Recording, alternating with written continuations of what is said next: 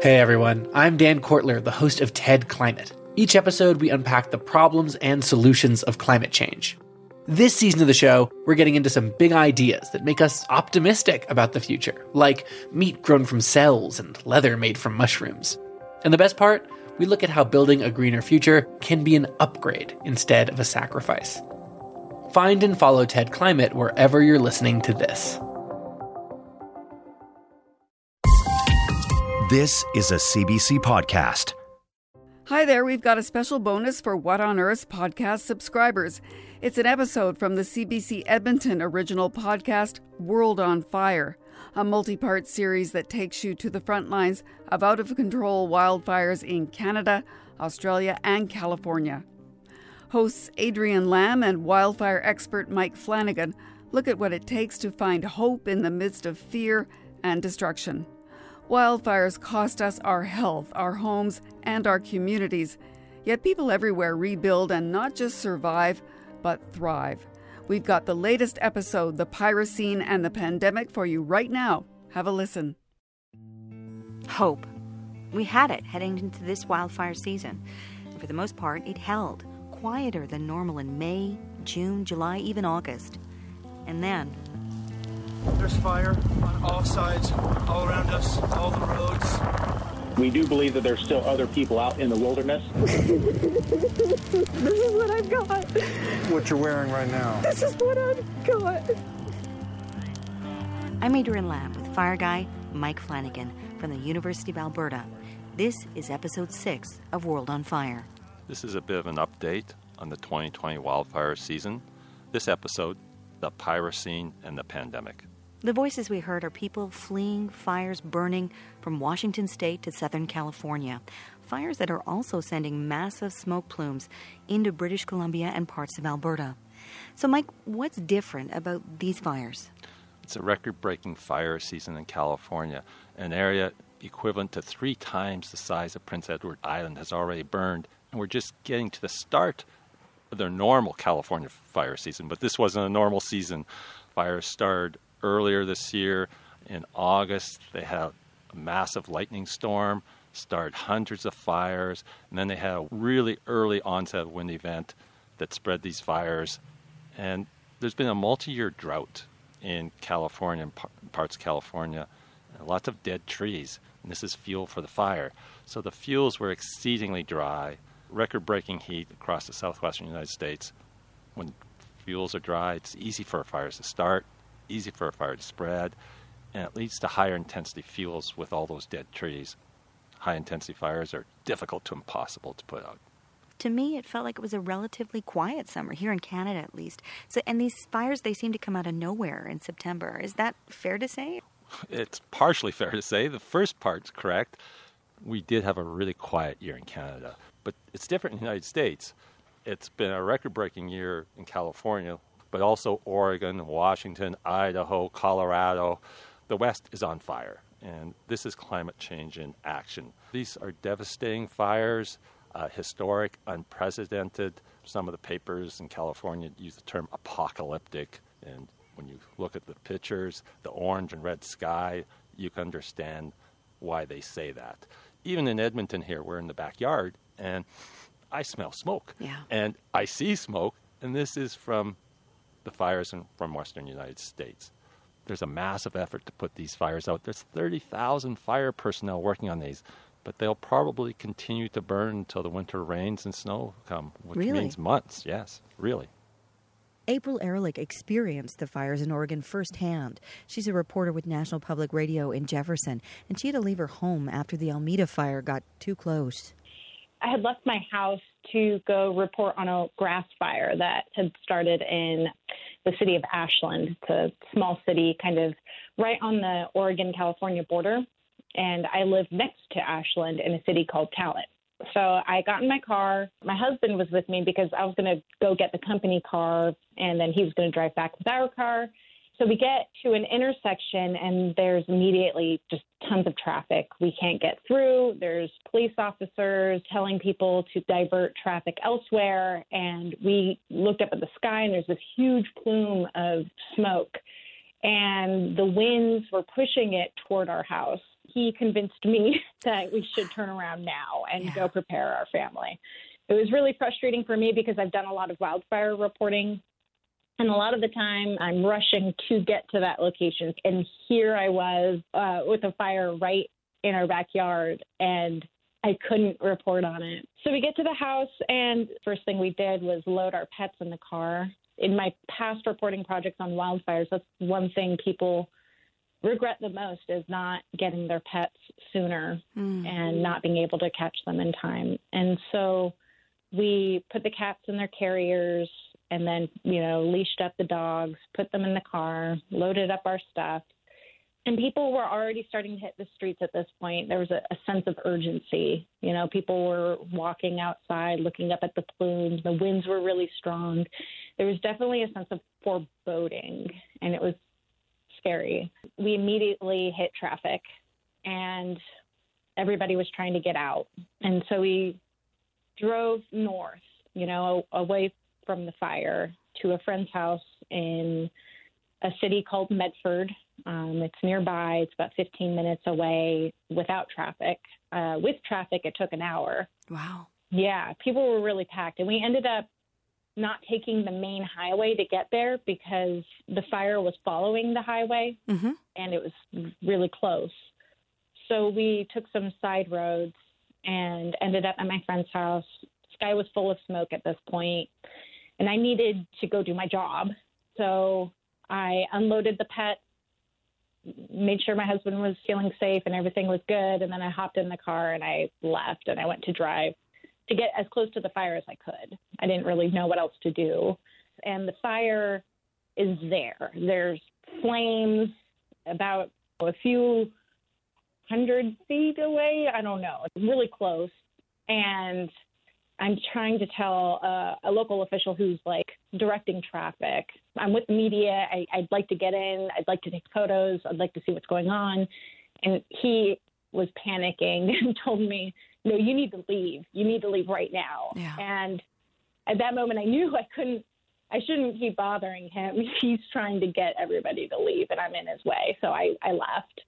I was able to glean some information that there was a temporary evacuation center being set up at our fairgrounds, the Jackson County Fairgrounds. So I went there, and I started interviewing people in the lawn chairs, and a lot of them were residents of a mobile home park that first caught fire in Talent. And they were telling me about how they got there, what they saw, explosions from whatever, propane tanks, cars. They saw huge walls of flames. A lot of these folks are really low income or seniors on fixed incomes, and some of them had issues evacuating. They didn't have cars. Right. Getting out. What did they do?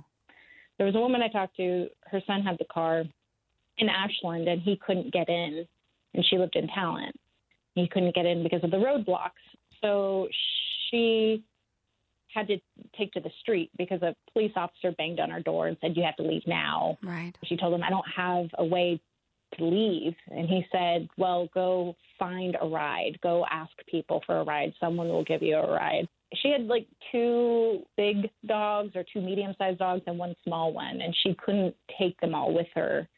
So she just took the little dog, and she went on the side of the road and asked people for rides. She told me 9 people rudely told her no until the 10th person, it was this really sweet lady who gave her a ride to the evacuation center.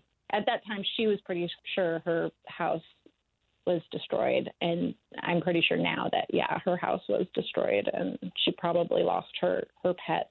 And that's the hardest thing for me covering these wildfires. The ones that I've covered, there haven't been a lot of deaths, and I haven't spoken to anybody directly who lost a family member. But almost everyone I talk to knows someone who lost a pet or they lost a pet, and they always cry, and it's so sad, and it's hard for me because I love my pets. My pets are my children, and so I don't know. That's what really kind of gets to me a lot of the times, and I don't know. I keep thinking about that poor lady and her poor dogs. Yeah. How do you think officials have handled this situation? They failed us a lot. It was just astounding how much they didn't prepare for something like this. Their plan, which to me at the time didn't seem very solid, turned out to be just that. It turned out to be weak. And I just can't believe that we didn't have any leaders who thoroughly planned for a wildfire like this. How tough is it for you to watch this happen to your community as a reporter, as a person? Yeah, you know, I've covered fires in other places, right? And I go there and I see what's happening and I am in the environment and I'm very moved by it and I tend to feel connected to that community. But then I leave and I go home and I'm in an area where the trees are green and everybody is safe and the air is clear. Here, I'm in it 24/7. I look out my window and I see, you know, trees that were burnt in the fire, and I see roadblocks, fire retardant covering the streets. When I walk my dogs, I have to think about whether I'm not breathing in toxins from the nearby homes that were destroyed. It's difficult because it's almost like I'm constantly in work mode now, and the line between work and my personal life isn't as clear as it used to be. Boy, wow. What a story. I'm so grateful, but of course comes with a lot of other emotions too, you know, guilty and all that other stuff. Feel bad for all my neighbors, but we'll see how we rebuild our city. I think it'll be okay. You know, it'll just take some time. Let it burn, burn, burn. The fires that are going on in the western United States right now are unprecedented, even to our most senior leadership. We have not seen this before. When they're telling you to go, you go. You don't know whether your home's going to be there when you get back? Everything gone. Clothes, beds, everything. You're listening to World on Fire, original podcast from CBC Edmonton. This is episode 6, The Pyrocene and the Pandemic. Right now, we're sitting socially distanced in the backyard. You can see Leslie Goldstone. 2 meters plus away she is. And then there's technician and reporter Claire Bonneman. Hi. And our communications expert, Christina Silva, sitting under a very large Manitoba maple. Christina has been going through all the mail from our listeners. Not actually all the mail, though, because that's pretty old school, but we've got some social media comments. I'm old school. We have some social media comments and just some general feedback we've received over the past few months about the podcast. So what are people saying? A lot of people were really struck with the importance of the content of the podcast, understanding that this is something that we're all living with in the world, but also just how important it is to understand the science behind it and why things are happening. Everyone is really taxed in dealing with COVID-19 and the pressures that have come as a result of that. It's a heavy time. Yeah, and it's hard, I think, to think about, you know, a worldwide pandemic and wildfires in addition. People were really, really interested and impressed with the ways in which the podcast merged science with emotion and storytelling. I think that people were really interested in the science behind wildfires and the roles that we play as humans and just how much it can connect everyone from all over the world in similar ways. We had someone say on Twitter that it's an excellent series of podcasts, great listening for the general public, students, and wildfire researchers alike. So I like that it's been unifying in that way for some people and a really great way to take a deep dive into something that affects all of us. I did check some of the comments. 5 stars, you know, well done. Excellent storytelling. Lots of love for Mike Flannigan. And for Adrienne Lamb. But, you know, I did also notice climate change, wholly divisive. I've been talking about climate change for over 30 years, and more recently it has been more polarized. And I get lots of feedback when I talk about climate change. I can say what I want about fire, and that's fine. But as soon as I say climate change, I get some very negative feedback to the point of death threats. What? Yes, death threats even. It's crazy. It's shocking, yeah. What have you heard from other scientists? Other scientists think it's great and that we should be doing more of this. I've become a podcast junkie, and I think podcasts are a great medium to communicate information so people can be informed and make wise decisions with the handling of wildfire. Anything we can do to inform the public is the best way to go forward.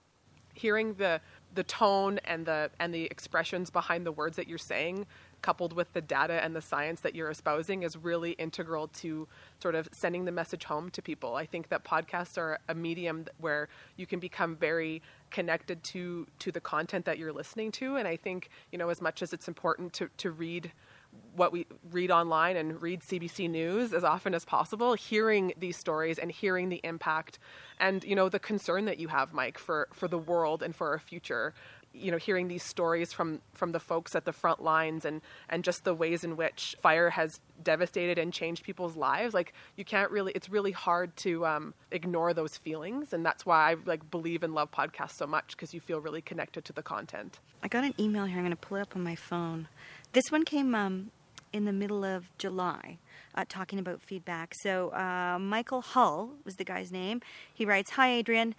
What a podcast series. I thoroughly enjoyed the stories, experiences, and hardships you and Mike had with the people that you interviewed. Really hit home for me, as I'm originally from Perth, Australia, and I experienced the Fort McMurray fires while I was living in Edmonton. My employer opened their facility for evacuees, and to watch my home country burn on television was very emotional too. Get this," he writes, "I'm working as a wildland firefighter in Lac La Biche for the summer. Luckily, it's been a quiet season so far. Thanks, Michael." So that was from Michael Hall, and I thought, okay, that's pretty cool. But the topper was from a guy named Eric Wagers, who I used to work with at CBC. He was a master technician. He sends me this email. I sent it to you. I forwarded it to you. You did. So, okay, you read it, because this is crazy. Okay, let me just pull it up here. There's 2 photos attached, but the content is Eric's house before listening to Adrienne's excellent podcast, World on Fire, and after. The before photo is a lovely home with very, very tall trees, and the after photo is with no trees. So Eric's not the only one. He's not the only one. Because, after seeing those photos, I knew I had some work to do in my own backyard and my front yard and, frankly, my side yard. Because you remember we had episode 4, Laura Stewart, look at the house. Laura has assessed thousands of properties. She's a fire smart specialist with the province of Alberta. I remember she had some issues with your juniper bushes, which are what we call gasoline or highly volatile species of trees. It's not what we want to see. So my first recommendation would be to remove those. And while they do offer year-long beauty and curb appeal and privacy, they are highly volatile, and they're in a highly volatile spot. How tough was it to make those changes? I think it was harder than I thought it was going to be. It took a good chunk of my summer. We cut back everything out front, removed that huge juniper bush she was talking about. It was a beast. I think I probably annoyed the garbage folks because there was so much to throw out. I even took a load to the dump myself because I really did feel guilty. Then we trucked in a couple of dump truck loads of that decorative rock, that red rock we have at the front, and spread it around. I think it looks a little sterile. I do sleep better at night knowing that we had done the work. I've been meaning to ask you if you move through this world seeing fireproofing or lack thereof constantly. I do. And Mike, you probably do this too. Wooden fences, overgrown trees, wood piles too close to the homes. Mulch is a common one. Sorry, what? Mulch. Really? Great. Mulch. Yes, cool. Mulch. I saw a house just outside Slave Lake, and they did everything right except for they had mulch right along the driveway, and the fire went right up the mulch to the house and took the house out. So just like a wick, like a candle. Exactly like a wick. We put mulch down this summer. Fire's opportunistic. It's probing. It's looking for a spot to burn, and any opening, just a little line of mulch, and you're in trouble. So I will come and help you remove the mulch. What are you doing this weekend? I'll bring the matches. Just move them away from the house. Just a little bit of a break. Just like the wooden fence can't go right to the house. And if you're interested in more tips like this, you can head to episode 4 of World on Fire. It's chokingly bad. It's still difficult breathing with the mask on. Our PM 2.5 is almost the same as the worst time in Beijing. I work right there, and it was really challenging for the first few days. And the staff weren't happy, but now we're feeling okay. I remember waking up at 10 in the morning and I thought it was the apocalypse. let it burn, burn, burn.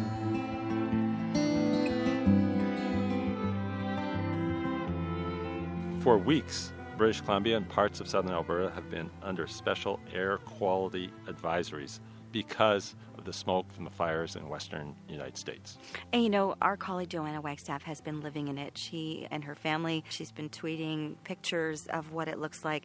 She's covered the situation out of British Columbia for years. She's a meteorologist and seismologist with CBC in Vancouver. It has been a pretty intense past few weeks, I've got to admit, forecasting and tracking what may be one of the most insane fire seasons I've ever seen. We know wildfire seasons are getting worse. They're starting earlier, they're lasting longer, fires more intense, fires are burning more.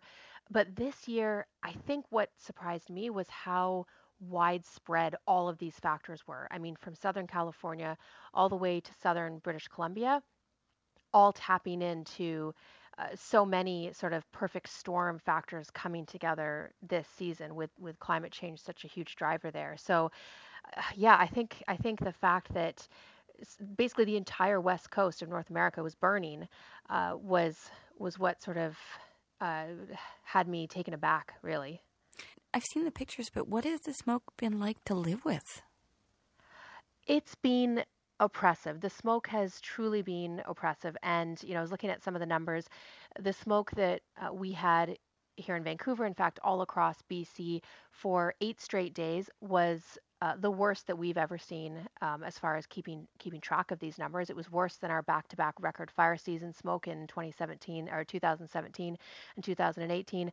It felt, I mean, you could feel it in your eyes, in your throat, but talking to so many friends and colleagues and viewers and watchers on social media, it just felt oppressive. You felt depressed, not being able to go outside, which was one sort of solace in the middle of a pandemic.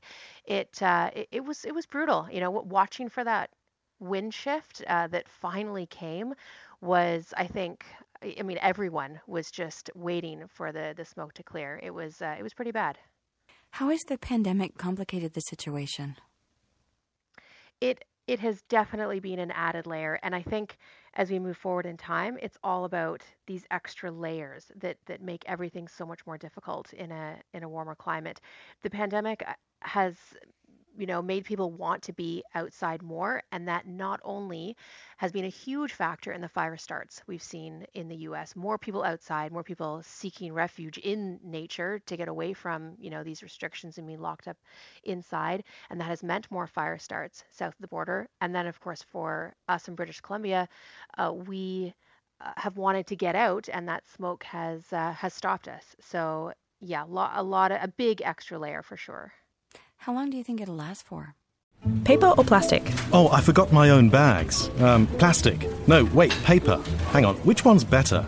I don't know. Don't stress, Neil. The podcast Living Planet is here to help. We know you want to do what's right for the planet, but you're busy and you have to make 1,000 small decisions every day. So we endeavor to answer, what's better? Cotton or polyester? Tea or coffee? For answers to these environmental conundrums and your questions, subscribe to Living Planet wherever you listen to podcasts. Well, the smoke that we had here in BC for over a week, that has moved off temporarily. But, you know, talking to the Environment Canada meteorologists, the air quality specialists, they're saying be prepared for more rounds even as we head into fall and winter. I mean, the nice thing about fall and winter seasons, we don't get these big high pressure ridges that block that smoke in for a week on end. So if we get the smoke drift up from California a few more times, it'll probably only be for a couple days. But I've heard a lot of specialists say if you didn't buy that filter this summer, you might want to think about buying it in the off season because this is our new normal. How bad did it really get in terms of readings for air quality? So we were looking at the fine particulate matter, and there's a couple of different ways we read that number, but the PM 2.5 is the number that we use to figure out how much of that fine particulate matter is in the lower atmosphere and is affecting our health. And on a good day, that number is less than 10. we were seeing numbers here in Vancouver over 300. I think at one point we were over 400. And for about 3 days in a row, Vancouver had the worst readings anywhere in the world. Worse than, traditionally smoggy Beijing, worse than San Francisco and LA that were actually closer to the fires. So this was unhealthy levels, not just for at-risk people, but for a healthy adult, being outside in that for any amount of time was dangerous. Your little guy, how is he doing with all of it?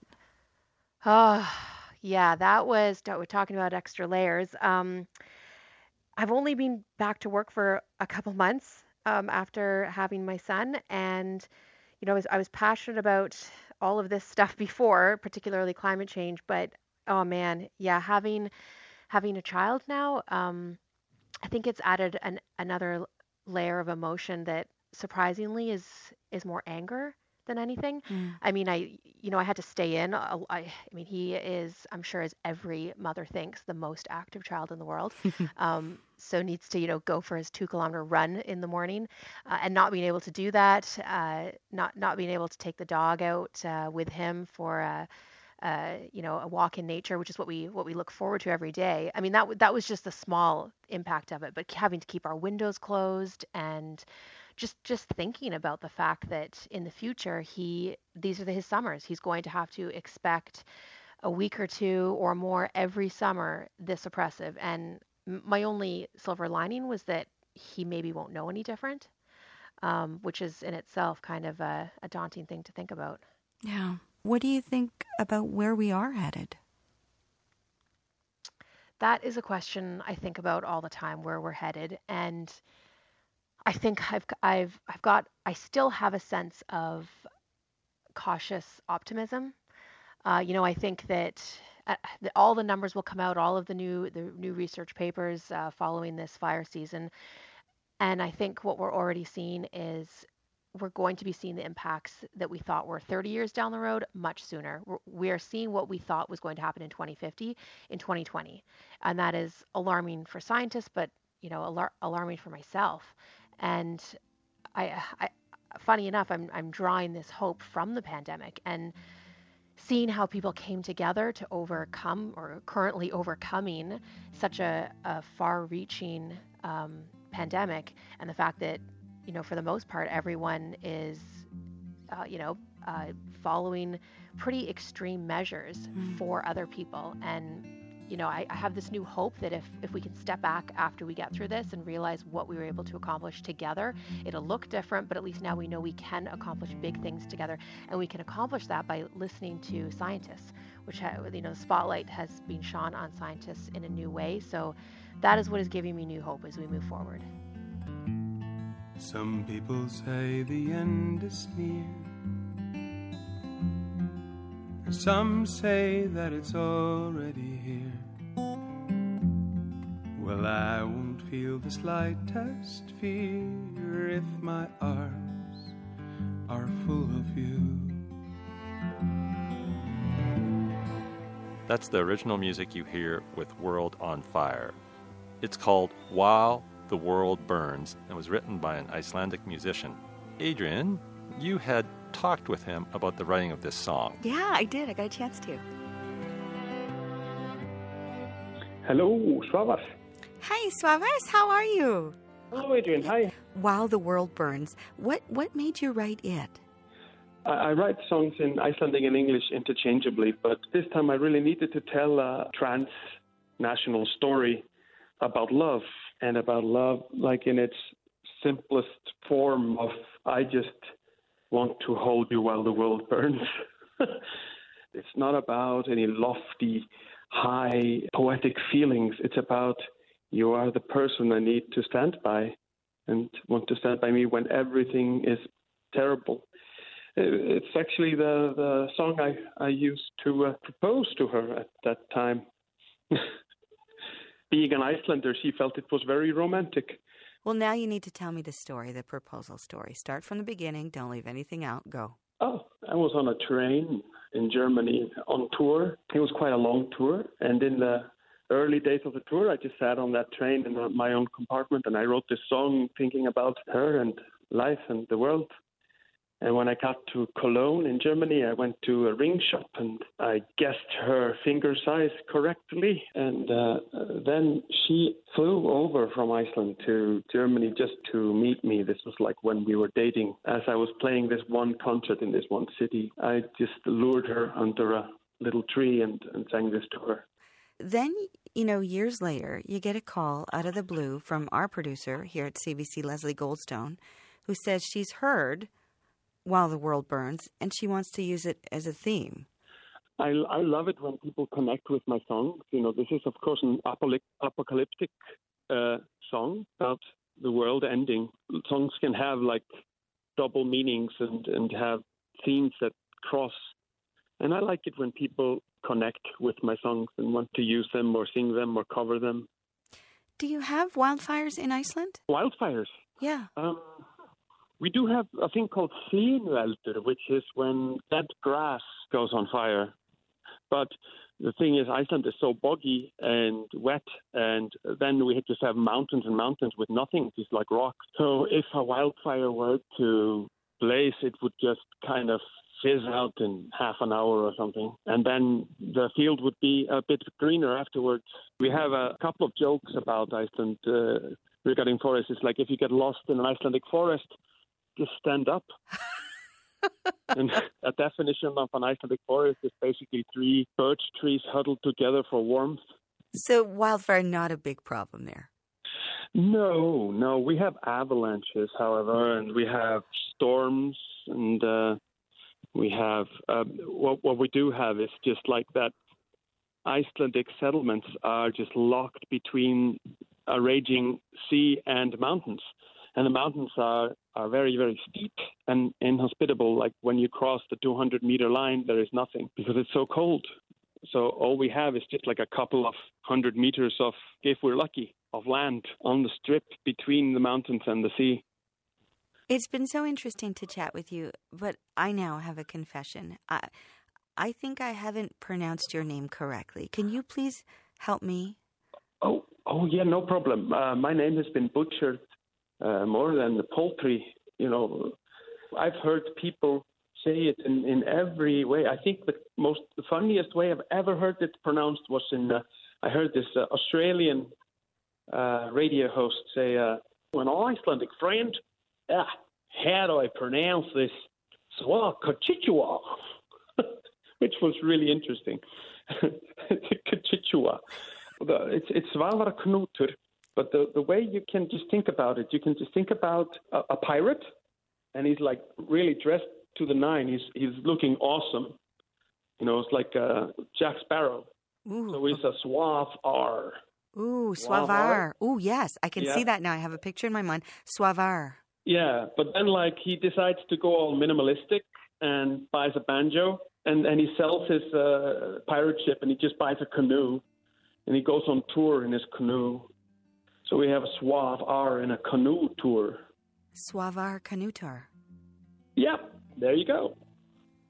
I want to thank you again for providing the theme song to our podcast, World on Fire, While the World Burns. Thank you so much, and all my love to Edmonton and Canada in general. Swavar Knutur. No. Yeah. Yeah? Okay. Swavar Knutur, yeah. That's a very powerful name. Swavar Knutur. I'll go next. Svavar Knutur. Swavar Knutur. Oh, not bad, I think.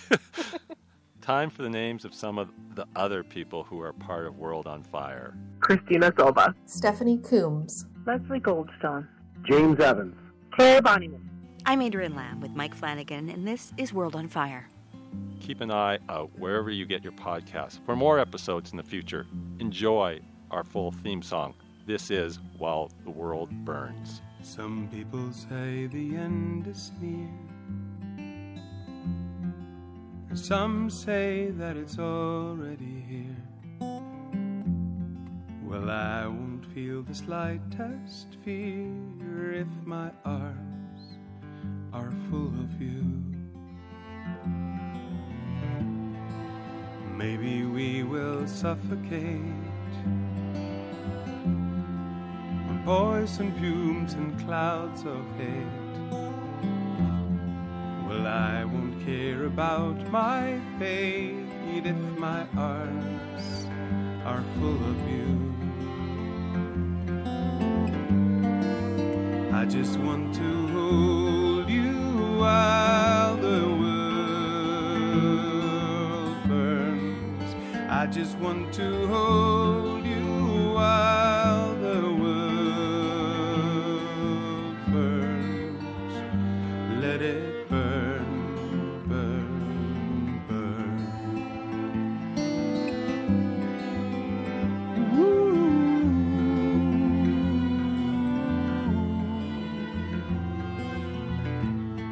Crushed by the ocean's mighty waves, or ripped apart by robotic slaves. Well, I won't mind those crowded graves if my arms are full of you. Burnt alive by bitter ash, or a supernova's blinding flash. Well, I won't mind that biting lash if my arms are full of you. I just want to hold you while the world burns. I just want to hold you while the world burns. I just want to hold you while the world burns. Let it burn, burn, burn. Let it burn, burn, burn.